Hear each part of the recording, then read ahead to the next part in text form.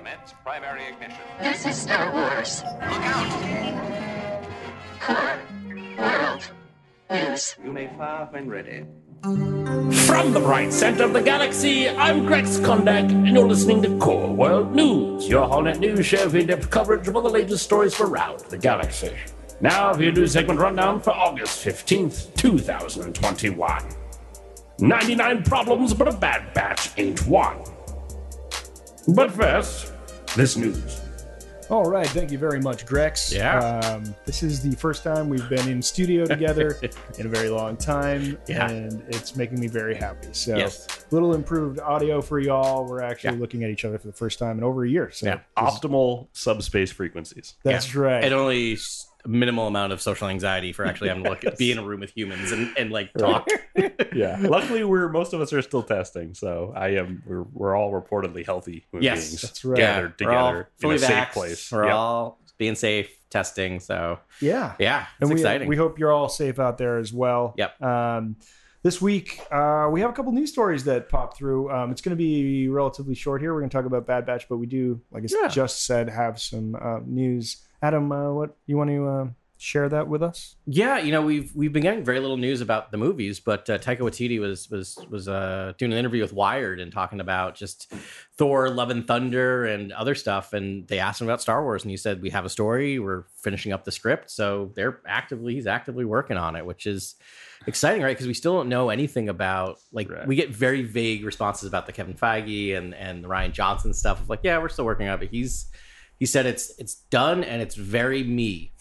Yeah, that's all we got, really. It's very me, is Yeah. what he said about it. And I mean, the vagaries of the Force will continue. We'll always be, battling against what the little information we have to go off of. But I feel like I still gotta think this could involve droids in a big way.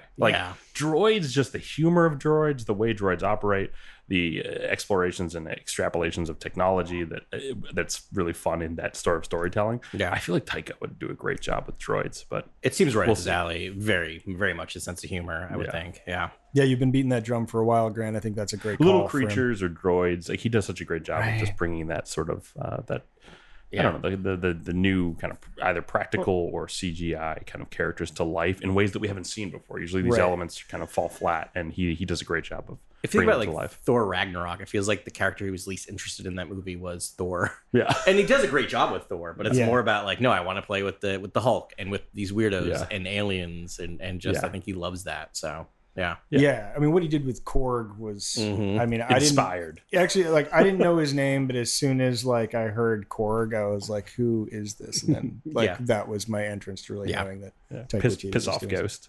Yeah.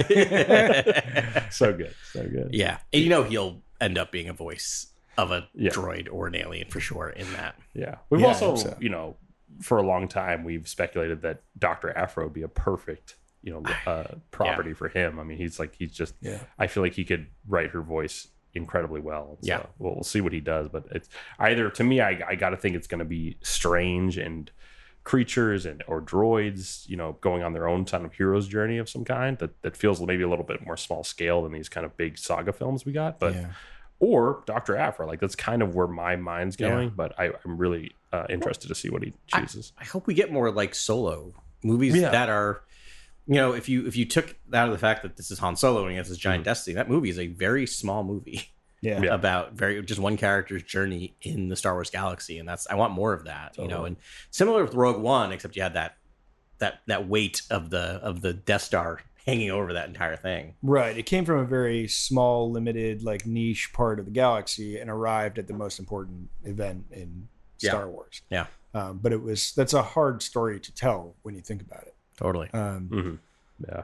But yeah, we have our guesses. We made our guesses months ago at this point, as far as all the new features and things. I kind of actually forget mine. I know you've been beating the droids one for a while, but we will see. I'm just going to say times will tell, and there will be a tell of the tape. And, it's really admirable, his work that he's done for indigenous people, and he's now just started this new series called Reservation Dogs about people Which living is on a reservation, Native Americans living on a reservation. really good. Really brilliant. Yeah, It's kind of a super funny. comedy. Definitely everyone should watch that when it airs. But I wouldn't be surprised if he explores some of that in Star Wars, in that maybe we've been waiting for this kind of dam to break or this ceiling to shatter, where aliens kind of lead the way or pave the way in the storytelling. We haven't had that yet, really, right, in a big way. Taika might be the perfect person to kind of usher us into that era. Bring an alien character into the spotlight. I don't know if it was last month or like 8 months ago or 12 months ago, because time has no meaning anymore. But my wife and I did sat down and watched Boy, which is his first movie. Oh, cool. And it's really, really, it's very Taika Waititi, but he has heart that I think sometimes we forget, because he does things like What We Do in the Shadows and other stuff. But like, he feels that Star Wars heart is in every single one of his films. I mean, like was it Hunt for the Wilder People? Oh, so good. Yeah. So good. And Love it makes me cry every time. Yeah. But I feel like we will get that. He always wants to to come back to your point, Grant. Like, there will be something about whatever the indigenous population equivalency in Star Wars will be. I mean, that's what I'm hoping for, because he just does such a great job with that material and exposing that material, because for so long we've gone without these stories, and they're so needed, especially on a mythological kind of storytelling forum, right? Like, you want to talk about everyone in the galaxy, not just select Jedi or select bloodlines. Like, that's not fun. Whatever we get, like, first of all, I love that he said it's very me, because that's all we ever asked for, right? Just like, you be you, and give your own take on it. And I mean, talking about it, like, I'd say his three strengths are comedy. Obviously, he's hilarious, and social commentary. He actually does social commentary in a really palatable way, where it's not just like rammed down your throat. It's a real, Jojo Rabbit. Like, I was like, oh, it could have been just another dumb movie, war movie, but it touched on those themes, very, very, very heavy, dark themes, in like a way, like through the eyes of a child, and like it takes a deft hand to do that, and in heart, just like a lot of like really good stuff. So, and I mean, that's Star Wars to me. It is. Yeah. It's that really delicate interstices of those three things of, heart, politics, and comedy. But so I just hope whatever he does, it sort of leaves a little door open. I mean, I would love to have a Taika trilogy in Star Wars, but at the very least, if we get a nice, at the least, we're gonna get a great movie, right? That's gonna be tell an original story from a very unique point of view. At best, we're gonna get a big swing that either Taika himself or another director can pick up on, and it'll be a whole other branch of Star Wars that'll have its own feel. So I'm hopeful for this. And I would say, like, I feel like in some of the past stories with Star Wars where they yank a director out or they change something, those are pretty green directors. Like, even Lord and Miller, right? I mean, they had some big hits, but their big hit was a comedy, which is 22 Jump Street and the Lego Movie. They hadn't directed a giant blockbuster movie up until that point, really, if you think about those two things. Same thing with, I can't remember who else they've pulled off of movies, but like Taika Waititi is such an interesting director, but he's not a risky choice by any stretch. I mean, just look at Thor Ragnarok. I mean, it reinvigorated the Marvel. So I feel like they will hopefully give him all the rope that he wants with this stuff. And one more little tidbit we have to go off of is, I think they showed like a logo during the shareholder event last year, when they talked about Taika joining the project, and it had this really, really kind of cartoonish looking font. Very 70s, almost like Monty Python-y. I know, almost Monty. I mean, see, the shame that we're doing this in person is I have that as a background. So if we were on Zoom right now, I would pull that up on my background. Oh, wow, very cool. Right. Yeah, I love that idea of doing a Monty Python thing in the High Republic era. Taika directing, like, oh my, like, and having Jedi act in this sort of like be these characters in this sort of like farce, or like operation that goes bad, or something that's funny. Like, that'd be great. Yeah, that'd be fun.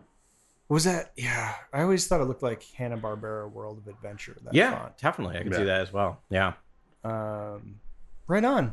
What? Any other news items this week? The only other one going around, and I don't know how much of this is just the Ouroboros that is the internet, the snake eating its own tail, but it's got a lot of traction, and that looks like Star Wars is looking to, or Lucasfilm is looking to cast a live action Sabine Wren for Ahsoka. Right. And specifically for Ahsoka? That seems to be the rumor. Yeah, I don't know. That's part of the thing is I don't know if people are connecting various rumors about stuff, but it seems to be. Remember, that's going to be, it's all the Mandoverse, right? Like that's taking place during the time of the Mando. I still think that we've seen her artwork in the first episode of season 2 of The Mandalorian. Right. Yeah, on that, when we saw the graffiti wall, it would be great if she was on there. So this is, I think this is an important divergent time note here. Just to remind everyone, at the end of Rebels, we see Ahsoka and Sabine embarking on an adventure together, specifically to chase down Thrawn and Ezra. Yep. And we don't, all we know is that happens after Return of the Jedi. Yeah. But we don't know how far after.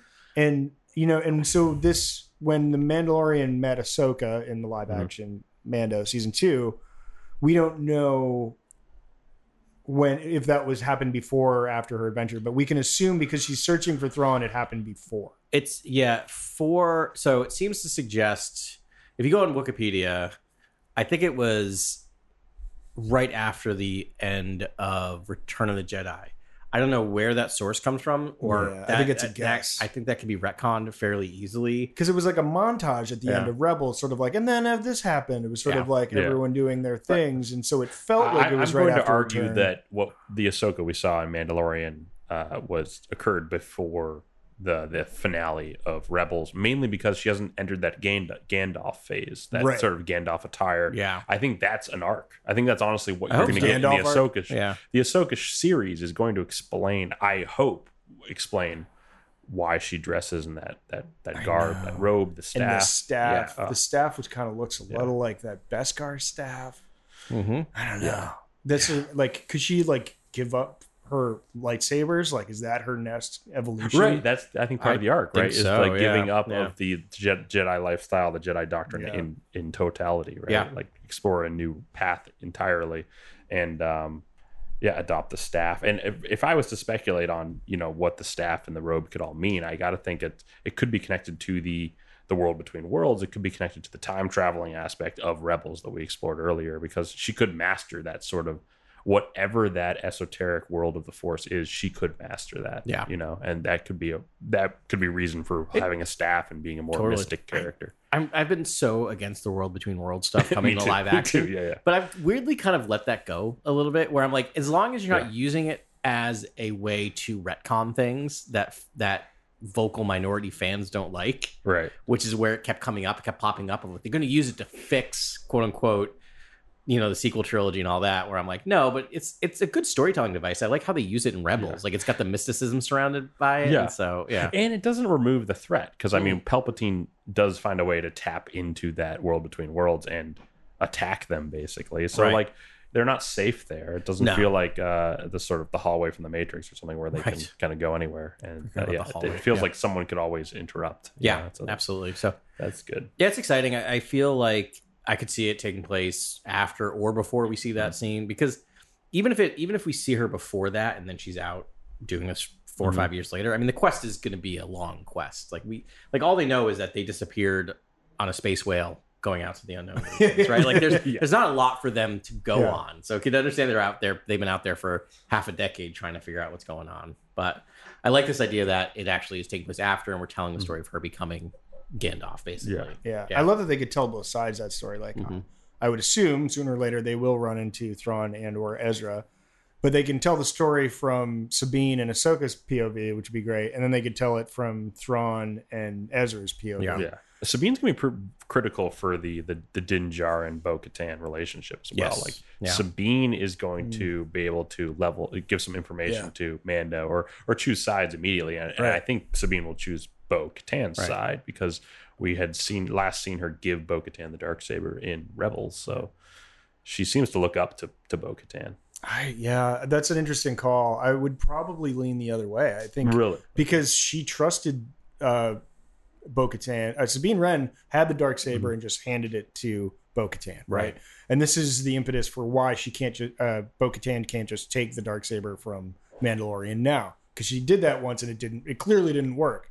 And I would think that Sabine would be kind of mad at her for not saving the Mandalorians, for not wielding it better. I'm sure, she felt I've good always about it at the time. forecasted that the Din Djarin would make an incredible Mandalore, but now I'm thinking a fun way to subvert that whole competition between Bo-Katan and Din Djarin is to have Sabine be Mandalore. Yeah. To have her get the Darksaber back, I think would be a really fun progression for the plot. I think so, because I think what they're trying to set us up is that we're in the refusal of the call moment, right? And I feel like I would like if it just ends with the refusal of the call. It's like, no, really, guys, I'm not good at this. You do not want me. Thank you, no. Like, but him supporting, like being there as the field general for, someone like Sabine Wren or Bo-Katan. Din Djarin's entirely unqualified to lead anything. Right. No. He's been a loner his whole life. He's a terrible dad. I mean, even though he means well. He's not good at his job. He's not really great at his job. No. He's, not everyone straps their kid to a speeder, the back of a speeder. Yeah. Right. Yeah. His superpower is that he stole a ton of Beskar and has really good Beskar armor. Yeah. And his signature move is like a bull rush and hoping that the pew pew hits his lasers hit his armor and not the soft parts. It doesn't solve anything. Like the entire second season, which I loved, was him just being told to go somewhere, being told to go somewhere else, and he just goes where he's told and just stumbles upon all of these things that happened to him. Yeah, it's wild.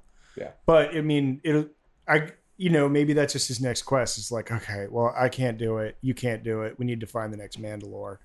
But it's like, I'm sure he doesn't want to have to get defeated in combat at the same time. It would be kind of funny if it was just his burden. It's like, I mean, it's another white male failing upward, but. Yeah.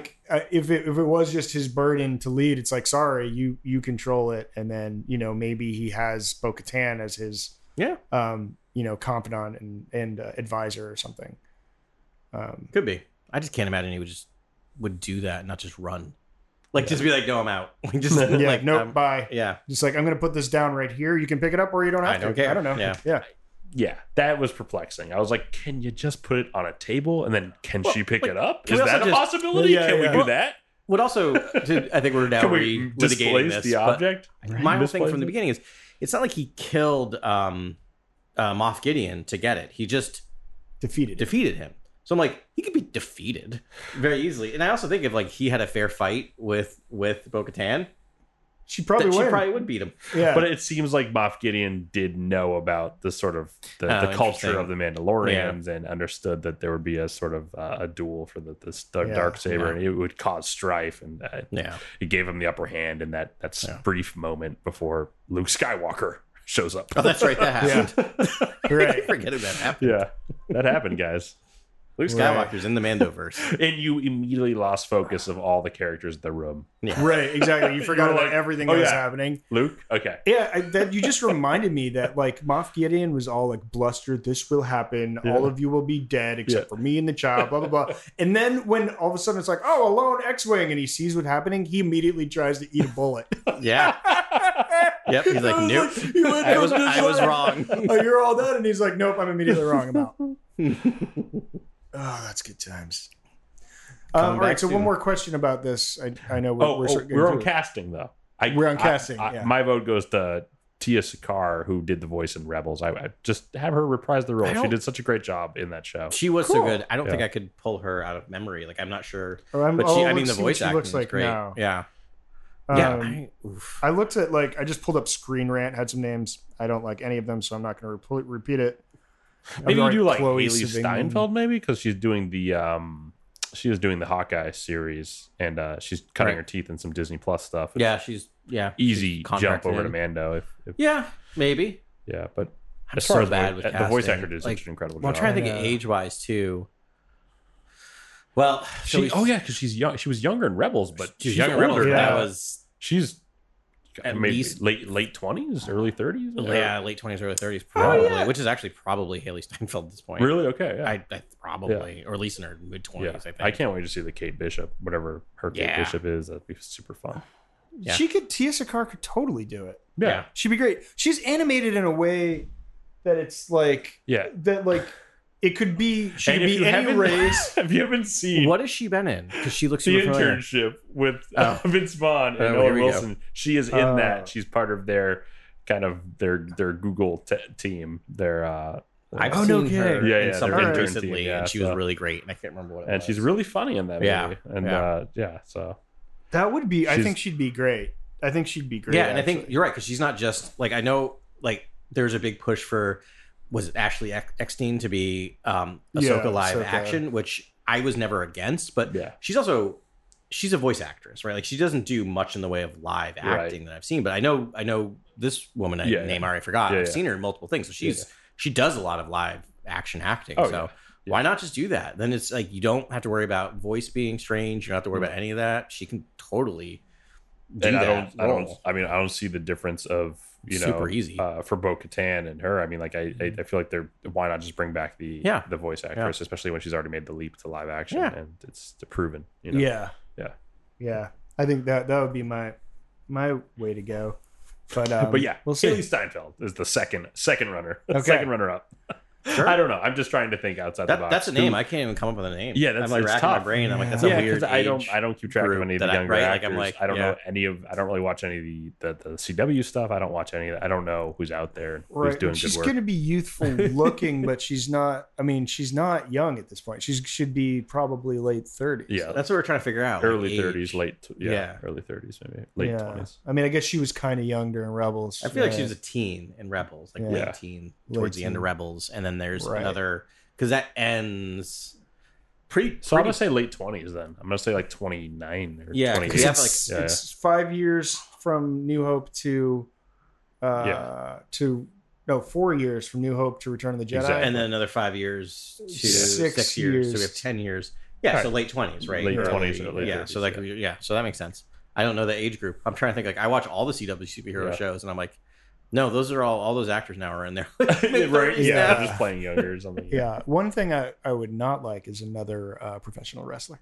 I'm just going to throw that. I out also like that has not been working out for their them Yeah. now. Like let's Yeah. just why don't you just get people who are actors to there. Yeah, do let's see that. acting And roles. like take them to the gym, get them a gym membership. Let's Yeah. see how that works out. Yeah, it seems like the whole wrestling transmedia operation has a lot of money to throw around, but like I don't know if the talent's there. Like, sure, yeah, there's going to be help and funding and financing and all this kind of stuff for movies like that. There's But also been a bit of a troubling culture surrounding. yeah, I'll just say it around some of Yeah, those yeah. choices where I'm like, let's just not try to get controversial things in Star Wars for a while. Let's just Right. like maybe do a Google search yeah, on some people before you hire them and just just vet 'em a see if little they, bit. Yeah, believe in things like science. Yeah. before you put them in a sci-fi.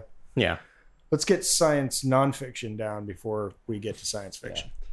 Should precursor. All right, awesome. Let's talk about Bad Batch. Do it. If you're having clone problems, I feel bad for you, son. I have 99 problems, but the Bad Batch ain't one. Hit me!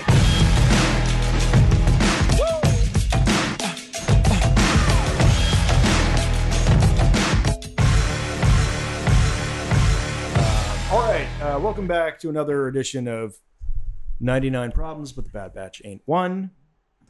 So we were just talking off air a lot about all of this stuff, but why don't we get into it? This is the season finale of Bad Batch, Camino Lost. Sure. Going from memory That's here. right. Yeah. This is the problem of taping in person. We don't have I That's know how screens in computers front of open. that everything. sounds right. That sounds right. So, Camino Lost. No computers in No front computers. of us. This is all from the dome. Yeah. Yeah, off the For dome, audience. flaws and all. But so we get this episode. It picks up right where the other left, where the Empire is slagging the entire Kaminoan cloning facility. And our heroes are left to try to escape. And the escape was the episode. Yeah, it was the Poseidon adventure in Star Wars. Right. Oh, And it okay, was yeah. it's kind of like the sinking of Atlantis in a lot of ways. Where the episode starts off right off the bat with the clone trooper going, the Kaminoan city is sinking. It's all it's all fallen. Yeah. And then Rampart and all the Star Destroyers pull away because they've completed the job. But then we follow our heroes into the submerging of these structures and their escape, which is really fun. It's a really tense fun action episode. kind of- Yeah. I want to, before we get into breaking it down and talking about everything, I listened back to our episode last week. So in part it was talking a bit about what we were hoping to see from this episode. And Ben had a comment that I want to hit Yes. on. And he Go wanted on. to see a giant monster attacking Right? the tube. And you got that. We got this like weird, like armor plated giant manatee thing. Yeah, it was like a turd, almost like a sea. Like at first, it's this gnarly head, and you're like, "Oh, it's this crazy menacing thing," but it's like really just like a big sea turtle. Yeah, like it is. Yeah. Like it's amazing. It's like but I someone's thought pet you that like got it really was, big. you got exactly what you wanted, and it was great. Yeah, thank There's you always for a reminding bigger me of that. fish. Yeah. I'm surprised I said that on air, but definitely when it happened, I was Yeah. like Jenny sitting next to me does not care. Is like looking at like Instagram trends, and I'm just like, oh, I wanted to see that when they went the other way in the tunnel, and she just like sort of like sneered at me and like went back to her. Yeah. And I was like, valid. You're right. That's not a really good sentence to anyone that doesn't care about Star Wars. It's funny, that planet feels relatively lifeless compared to, some shots we get in the prequels where I think there are like some flying, like pterodactyl type creatures there. There's other things under the water. I think in the Clone Wars, I think we even see something under the water. I want to say we see. They seem to something under the suggest that there's a lot of They things suggest going there's on other under the things. Even Yeah, Battlefront, because there there's, was like, the things assault popping on up. Camino, right. and we saw some sea creatures, but not like you would imagine there would be giant sea because creatures. there's like an oceanic. like in world. Naboo, it's like, oh, whoa, there's giant sea creatures here. Like it doesn't really make sense because it's kind of a mixed thing. But like this is an entirely oceanic world. I would expect like kaiju, like Godzilla size things on the reg down there, but I don't know. And we get one. Apparently, the sea floor is not that deep. At least where they set this up, it's like It's true. They were like, thinking, I would thought assume it'd it be would have been deeper. exactly. But I loved how they kept cutting to outside and just seeing it drifting further and further down. Oh, to the yeah. ocean floor. It was super tense. That was tense. As far as things panning out the way you had speculated, yeah, totally. Like Crosshair comes back into be a family member in a big way, but well, these but forced it's still to work together. It's still left to interpretation of how far that's going to go. But I like you were that right if they about that in a lot of are- ways, though. You did speculate on that. If they're working towards his redemption, I like how they're doing it. Right? Like, Yeah. the thing I did not want to see by the end of this episode is like, you're right, I am coming with you. But I Right. like that we saw a little turn. We saw he did not have to save Omega at all. He did not have to save the droid's name, who I listed the entire AZ398765499Q58er. Yeah. I think there was a niner in there somewhere. Yeah. And so I when I saw that scene, I thought for certain he was actually going to shoot the droid. I thought that's what he was going to do to prove a point of like, you can't hold on to things. Yeah. And so when he didn't, I'm like, oh, is a little bit of hope in Crosshair. Yeah, Right. it was. Yeah. He's a wild character because, like you said many times, Grant, like for 90% of the series, he's just like a mustache twirling villain. Yeah. And then all of a sudden, like now we get them face to face and finally talking about this traumatic event that separated them. Yep.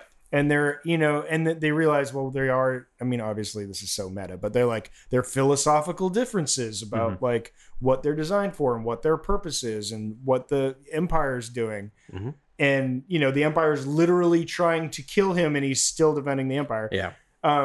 Which, but it's, I don't know. It was great to have those moments, but we're finding that he's a very sensitive guy. Like he still wants to belong as much as he's like philosophically different. That's what's so They're brilliant. his brothers, and he's like, I will Yeah. not give up. That's on you. what's so brilliant about the show, I think, is because I always wrote that character off. Me as- too.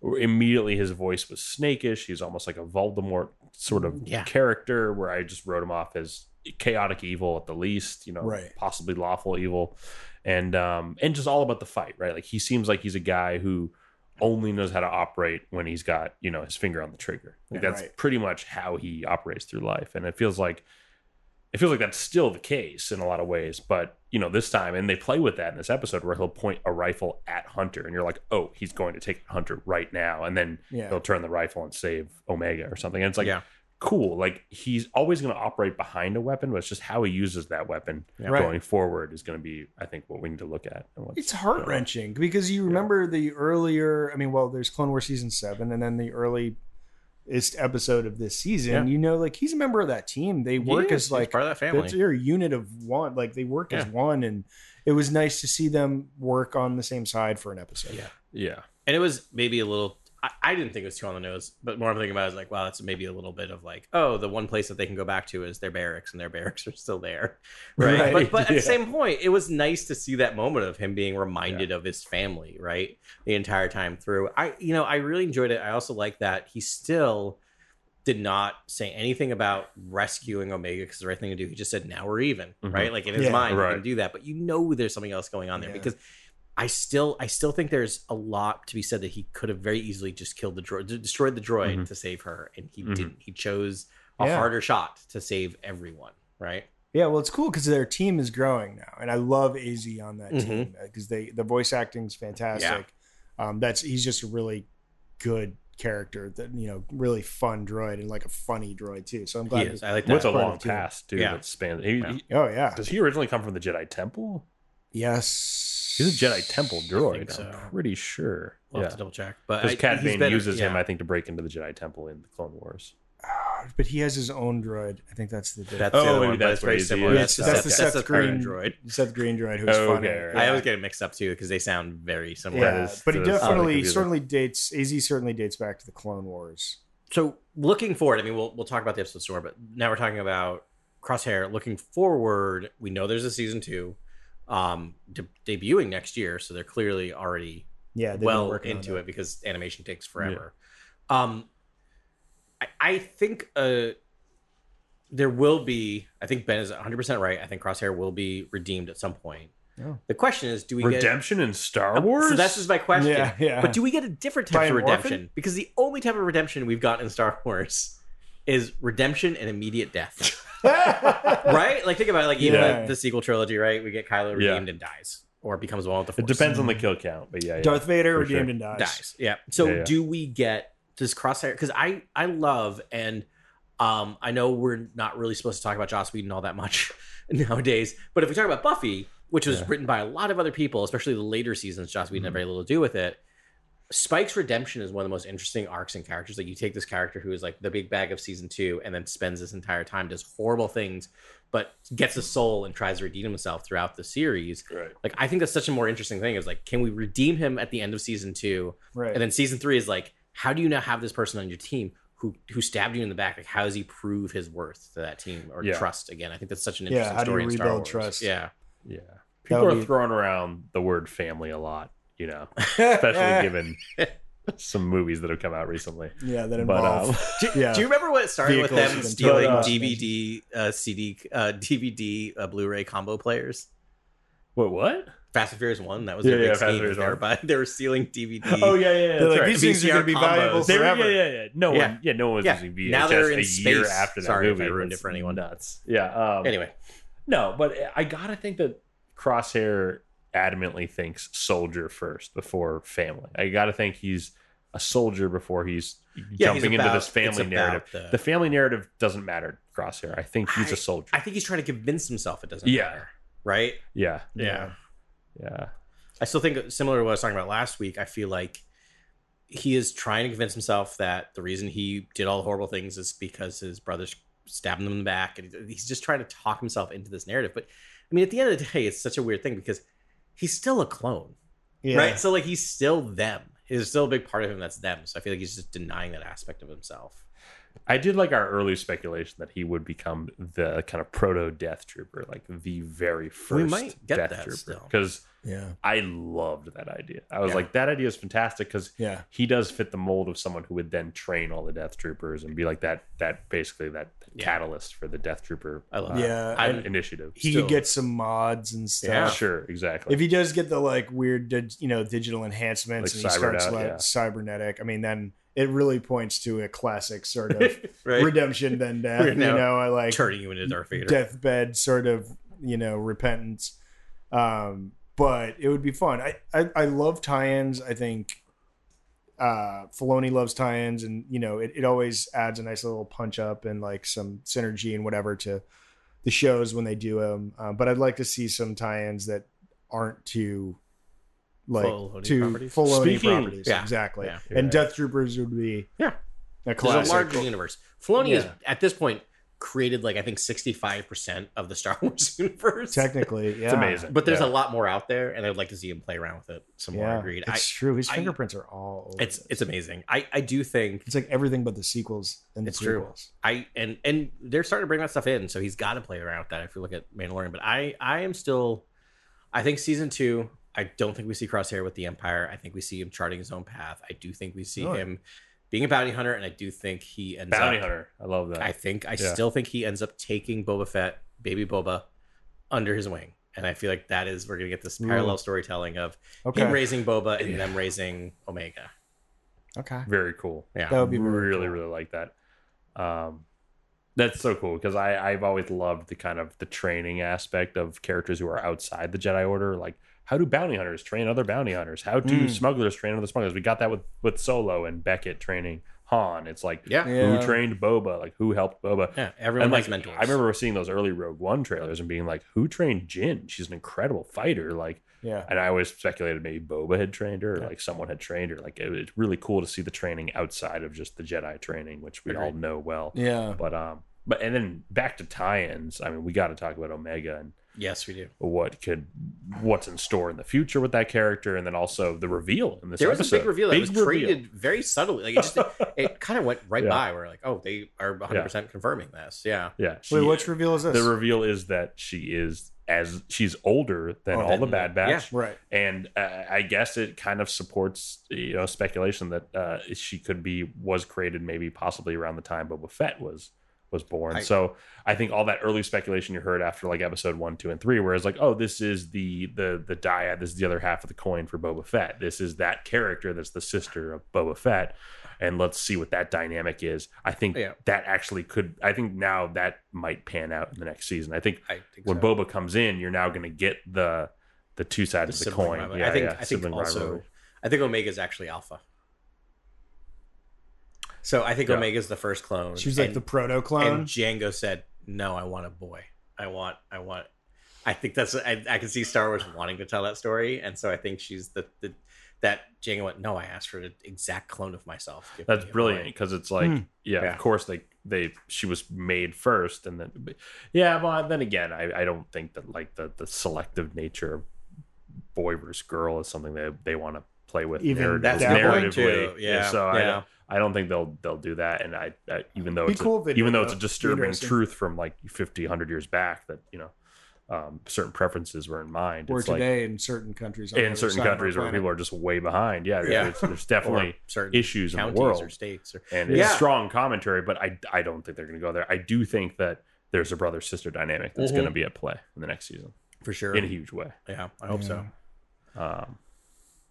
Anyway, I'm waiting for that. Like, there just feels like there's some drama around the corner. We talked a little bit off air about the fact like we were being set up for this big like reveal, right? Yeah. And like I think we all said last week, like there's going to be another shoe that's going to drop. There's going to be another and we really didn't get anything. We know that the Kaminoans value Omega for some reason. I think it's because I assume it's because she's an unaltered clone, and so they can make clones from her. Right. Well, I'm assuming midway through the seasons is like we're going to have to fall back, go into our fallback plan of using whatever our best assets are to prove our worth to the Empire. Right. And I think he's hinting at Omega in that scene. So. And we never saw that pan out. That was what I was dying to see. I was also dying to see maybe some of the operations they had in other structures under the water where it was like, you guys are now trapped in the sinking base. Are you guys now going to find something that is going to be this? You're going to go find some secret lab, some technology, some clone stuff that you're only going to be able to view briefly because the water is filling up the room. So it's like, like as the water rushes into the room, you're only able to glimpse something for just a quick beat, and then you're out of there. Yeah. And so it was a great opportunity to explore something like that, and they didn't, which is fine. Yeah. We got the big reveal in Omega being older than the Bad Batch. Possibly one of the first clones ever created from Django. I think we got spoiled from The Mandalorian a little bit because we now have the exact same number of episodes of the Bad Batch that we do of The Mandalorian. Right. Does that math work out? Yeah, 16. 16, yeah. And The Mandalorian, every other episode was like, here's a big reveal. Here's a big thing. Mm-hmm. Here's a big... And I think we kind of got used to that in a way when this is... Filoni, I think, prefers to do very slow character building moments and drops, and I was shocked too. But I'm very excited for where they're going with it. I think there's a lot there. I guess like the big thing, I really thought there'd be like an after the credits thing. Like I kept waiting and waiting. Yeah. Like, You're like, the "Fun." big reveal Something. seemed to be that like is it Lama Su? No, Nala Se. Nala Se is now in the hands of the Empire, and there's big plans for her, which I'm like, and we meet, I think, someone who's the head of their cloning operation, operation. who wears the exact same goggles that Tech is wearing throughout the series. Yeah. So you imagine that her IQ rivals Tech's, and she's going to be. And I mean, we're intelligent. just gonna, and now it's just cross media platforms. We're seeing connections between Mandalorian and Bad Batch because this is going to be the division that what's his name comes from in Right. I forget his name. Mandalorian. Yeah. The doctor. Right. Yeah. That cloning. The cloning Doctor. professor, Yeah. right, who also wears very thick glasses. Yeah. which Well, I- nerds do. Yeah. I'm wearing glasses right now, so I am commenting on it, but it's a little bit of a It almost felt Yeah, like Manhattan a little cliche. Project-esque. You know what I mean? Like you ever see those old pictures? Dharma Initiative. Yeah. For us Lost fans out there. Well, I was 100% wrong with all my speculation, but it doesn't stop me from wanting to speculate further Don't on do it. Keep future doing it. things. You Yes. speculate Because big. it's fun. It's Okay. just super fun. Like, I don't I know. have an idea. And- You go first. all right, if I was going to speculate further on all of this, I would say that maybe Omega has the legs to go into live action and possibly in the Book of Boba series. And hopefully, I'm thinking, having just read this War of the Bounty Hunter event series in the comics and having this be this massive bounty mission for Boba Fett in the safekeeping of a frozen Han Solo, it'd be fun to see another massive kind of epic bounty mission for Boba Fett. And I got to think the most interesting bounty for that character would be to hunt someone of his own caliber, of the same skill level, which would be a clone of him or something like that, like hunting himself, basically. That would be really fun to have Boba versus Omega. That would be really, really fun. That would make for a great series, and hoping that would be. I would hope for that to happen, but I'm going to be pleasantly surprised by whatever they do. Yeah, that's a really regardless. good call, man. It's that makes a lot of sense storytelling wise. Something that makes no sense, but I just might be fun to say is I hope that Omega, like the Kaminoans, and actually make good on their promise with Plan B, and like they get hired by another entity and actually make a battalion of warriors modeled after Omega. Like all female, like warrior, like clone, love that. secret clone army. Maybe, but like not exploiting Omega, like using her as sort of the leader of this group, or the spiritual leader, or like, and they're not just straight warriors. They have like, maybe they have some compassion. I'm not trying to like play on like gender stereotypes, but like a different kind of warrior for a different kind of army. And I don't know, for like a different, maybe they're hired by a non-human species like the Togruta, know? And it's like, this is their humanitarian, like protective force. And they create this like Legion of Clones, and I don't know, something sympathetic to the clone movement, but it's like a little more. That shoe needs to drop. The other shoe needs to drop for that setup, because we got that felt like inconclusive when the series ended, is that Lama Su had said that we have to secure Omega. It's the survival of our species, of our society, our civilization is going to depend on us, selling the next soldier to the galaxy. And we already see Nala Se, so it's like maybe that's one of their, maybe Omega's like, we need to save Nala Se, or like once they find out that she's a captive, and then that allows Nala Se to go and have another contract. I'm just fascinated with the Kaminoans. Like, I want to know what they're doing. Like, do they have a lot of contracts? Do they have a lot of projects? Do they have, things in various parts of the galaxy? Or do they just, like, their only client is the Empire, was the Republic, and that was their whole thing? My theory is that Nala Se is the last Kaminoan. Me too, yeah. In the galaxy. Yeah, I got it. I think the Empire went out and are wiping them all out, because this is what, we talked about last week, talked about the contingency plan, right? I think the Emperor, the first thing she said was just, wipe them all out. We don't want anyone else cloning. Like, the last thing they want are the rebels being able to develop a clone army. Right. Yeah. It's like the beginning of Operation Cinder, right? Like, just like scorched Earth. And the only thing he's using cloning for now is himself. Right? This is it. It's Yeah. just Right. my. That's what I think Yeah. the next narrative kind think, of yeah. exploration is going to be. How do we get the force into these clones? Yeah. Like, how do we make them force sensitive? That might be season 2 is Yeah. like the first experimentations with a force sensitive clone, because a force sensitive clone hasn't been explored yet. We Do don't we know get what that these is. like Strandcast clones Yeah. start popping up in season 2 of the Bad Yeah. Batch? Explain Strandcast, because I know it was just a term quickly created for a visual dictionary, but like, let's get into it. Like, Yeah. explore what a Strandcast is. Explore the probability of getting the clone you want versus getting a Strandcast that Yeah. doesn't have the powers or the likeness to your skill Well, set. I love the word because it's got very simple epistemological, Yeah. like, or not epistemological, entomological. Yeah. Sorry, I'm trying to sound Yeah. smart here with Yeah. big words. And I don't know what I'm saying. Entomological, like it's a strand. So I think like strand Yeah. of DNA cast, like Yeah. cast into a human, like Yeah. Yeah. or you I'm put thinking cast, there's a and real so- dark angle to that too, where they dispose of a lot of life So- that is worshipped by. We saw, if you ever watched Clone Wars season 1, please go back and watch that if you haven't in a long time, because I think it's still one of the strongest seasons in terms of just the Jedi's relations to the clones and Yeah. exploring how their first operations with this clone army, and how they still, even though all these people are exactly the same genetically, that they still all have value and worth and are living beings. And like, I think that's going to be, it's cool to watch that season and then watch the Bad Batch or watch something where clones are taking a dark turn and we being obliterated. have to go from Yeah. this idea that the Kaminoans can make these perfect clones, right? Mm-hmm. Like, really, the clones are pretty Yeah. perfect physiologically, Mm-hmm. to Snoke's in a jar.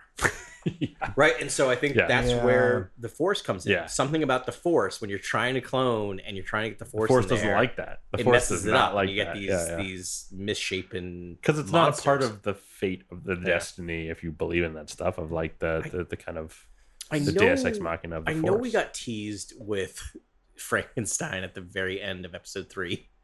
Yeah. We got like one Oh, yeah. shot that's very reminiscent of Oh, yeah, Frankenstein. Frankenstein I want a Rising, Frankenstein yeah, yeah. story in this, and I think you could tell this Frankenstein story with the clone of just We this, have a long like- conversation after this Yeah. podcast, because I have a lot of Frankenstein ideas for the kind of next 10 years in entertainment, because it's really one of the most brilliant stories. It And, really is. Yeah, it's great. So so hopefully good. we get some Having stuff like that. reread that novel Yeah. last year. Yeah. So is Nala say, we see her being dragged off by the Empire. Is she going to be taken straight to some dank basement in Exegol? Like a lab. Yeah. So- like a Yeah, Where- that's what I where mean. was- yeah.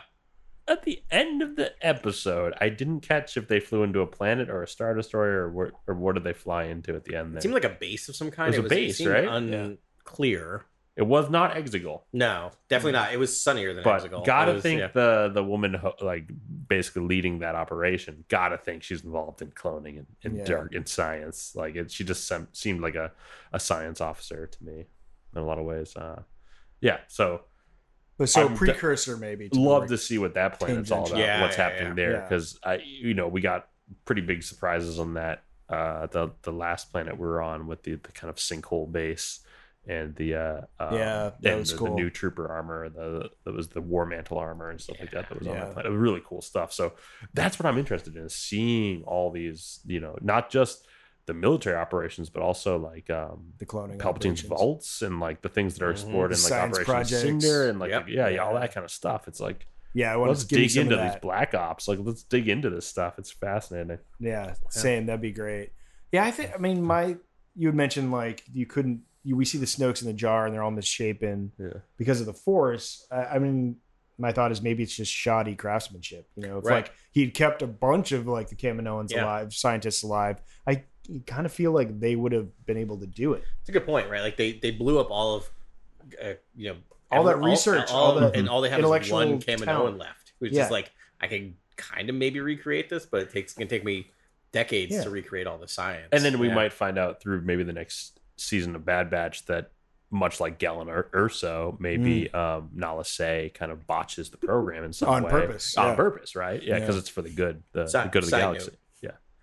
We were this is just completely off, but whatever. We're drinking around. Yeah. We're in person. This is great. We were all sick last week. various colds, and so on TNT they were just playing all of the Star Wars movies. So my child is just over a year old, and we don't really put the TV on much, but we were all sick, and we're just like, just put the TV on. She'll focus on the TV. Yeah. And they were doing a Star Wars whatever, so we put it on. It was the very end of episode 3, like literally the very end. Oh my god! And my wife, because you see the Death Star, she's like, Pure cinema. why did it take 18 years? What a to do it? I'm picture. like, first of all, I love the fact that you know it was 18 years. Yeah, I didn't know it was 18 years. Secondly, Yeah. do you really want that answer? And she said yes, and then I talked about 3 minutes, and she's like, I did not want that answer. She's like, well, they couldn't perfect There was a the labor Kyber crystal. dispute. There's labor dispute. The Geonosians. Geonosians fundamentally violated the Geonosians. Like they were killing themselves. It was a real mess. But by that point, A New Hope started, and she was just like, shh. yeah, it says a person from Boston that watched a tunnel take 12 years. To yeah. make. Yeah. We can respect that. We know that. Oh Yeah. yeah. Listen, construction things can lack. Feel free to cut that all out. But There's no overall, I mean, out of 5 stars, maybe like a 3.5 for me. Yeah. Yeah, I think that's right. Oh, Yeah. We haven't talked about the best part of this episode, actually. Ooh, what was that? Kevin Kiner slayed. Oh, so good. The good. score. Yeah, the score. Oh, was the music- unreal. really, really the good. music It felt was like- heroic. It felt really Ah. It was really beautiful. Like, Again, definitely dipping into like he's like, oh, I can do the stuff that our guy from Mando can do, Lars Mikkelsen. Why can't we think of his name? Goranson. Yeah, Yeah. Ludwig. Yeah. Ludwig. Ludwig I'm Göransson. sorry to be a little Lars. racist against. Yeah, yeah, Listen, there. fake Swedish is very popular in America. But yeah, Ludwig, like he got his Goranson on. Kevin Yeah, yeah. Kiner did. Be careful. We're kind of big in Germany right now. Yeah. Yeah. Guys, we're big in Germany, Spain, and England. Yeah. All right. Great Britain. And Norway. Oh. And Norway. Yeah. Oh, well, oi, hola, and tag. Oh, Nice. wow. Well done. Nice. All right. You pulled that out. Yeah. Great. Yeah. Great to have listeners everywhere. It's awesome. I'm glad we're all dorking out together. But yes, and now I forgot what I was talking about. The music. Score. The music. The Score. Yeah. No, it was very minimalist, very digital. Yeah. And, like, Yeah. And from what I've synthesized Yeah. and like carried over themes. Like that was to me, that was the sugary center to this little treat that we got at the end. It was the score. I'm It was interested to learn more about the scoring process because I know that Kevin Kiner works with, I think, his maybe 2 sons or his son, and so wow. it's like a family operation producing the music for these animated shows. So would love to know who was responsible for. I think it's a specific sequence early in. I want to say early in when the bass first starts syncing, where like it just plays this really, really almost like Philip Glass-esque. It's been leaning very Philip Glass. Philip Glass, and dude. it's a good sound for Star Wars, I gotta say. Yes. When it has those like full scales kind of going, upwards, and the melody, it's like it's and then it just feels, like the low it's frequency, fun. just like whoa, Yeah. just like whoa. I think like, Star Wars the drums. We're so conditioned to love John Williams' orchestral score for Star Wars that like when we hear these other things, we're like, oh, this is not the same Star Wars I'm used to. But maybe that's a good thing. Maybe like it's broadening out the bandwidth of what Star Wars can be and the tone and the theme. It needs to be special. It is special. Yeah. I think what's really impressive is like Ludwig is doing amazing work in The Mandalorian, but it is its own thing. Mm-hmm. And in The Bad Batch, he's finding a way to bridge John Williams and Philip Glass. Like it doesn't sound like it doesn't it doesn't sound like why are we here, why are we there? Like it all seems to fit in a way that's just really impressive. Like we were talking about last week, they did the Camino score for like 10 minutes. Remember? Like they just did that John Williams.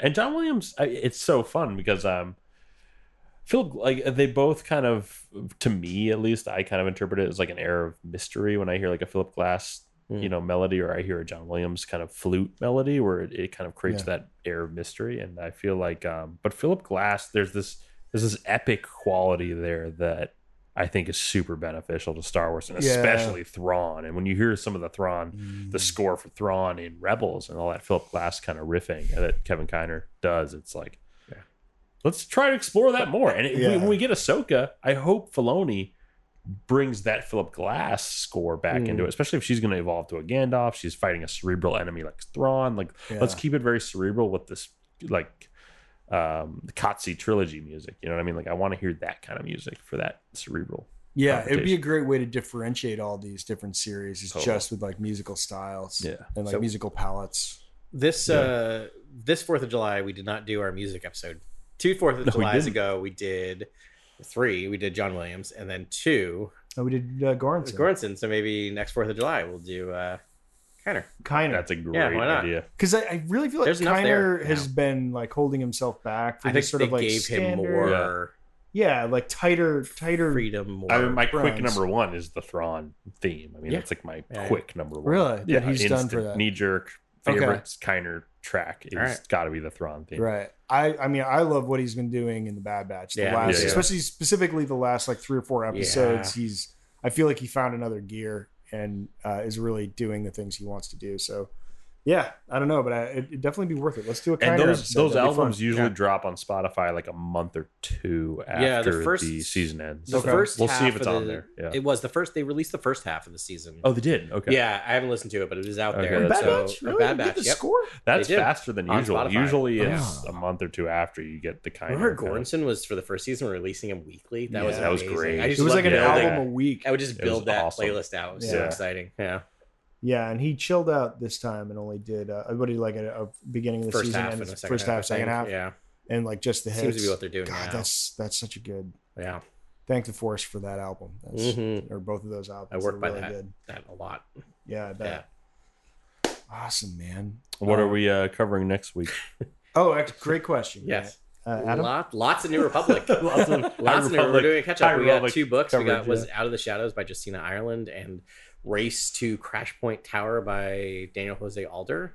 We have multiple issues of the main run, the High Republic and Star Wars, the High Republic, which seemed to answer all my questions about the novel, which was Storm Rising or Rising Storm. Sorry, Rising Storm.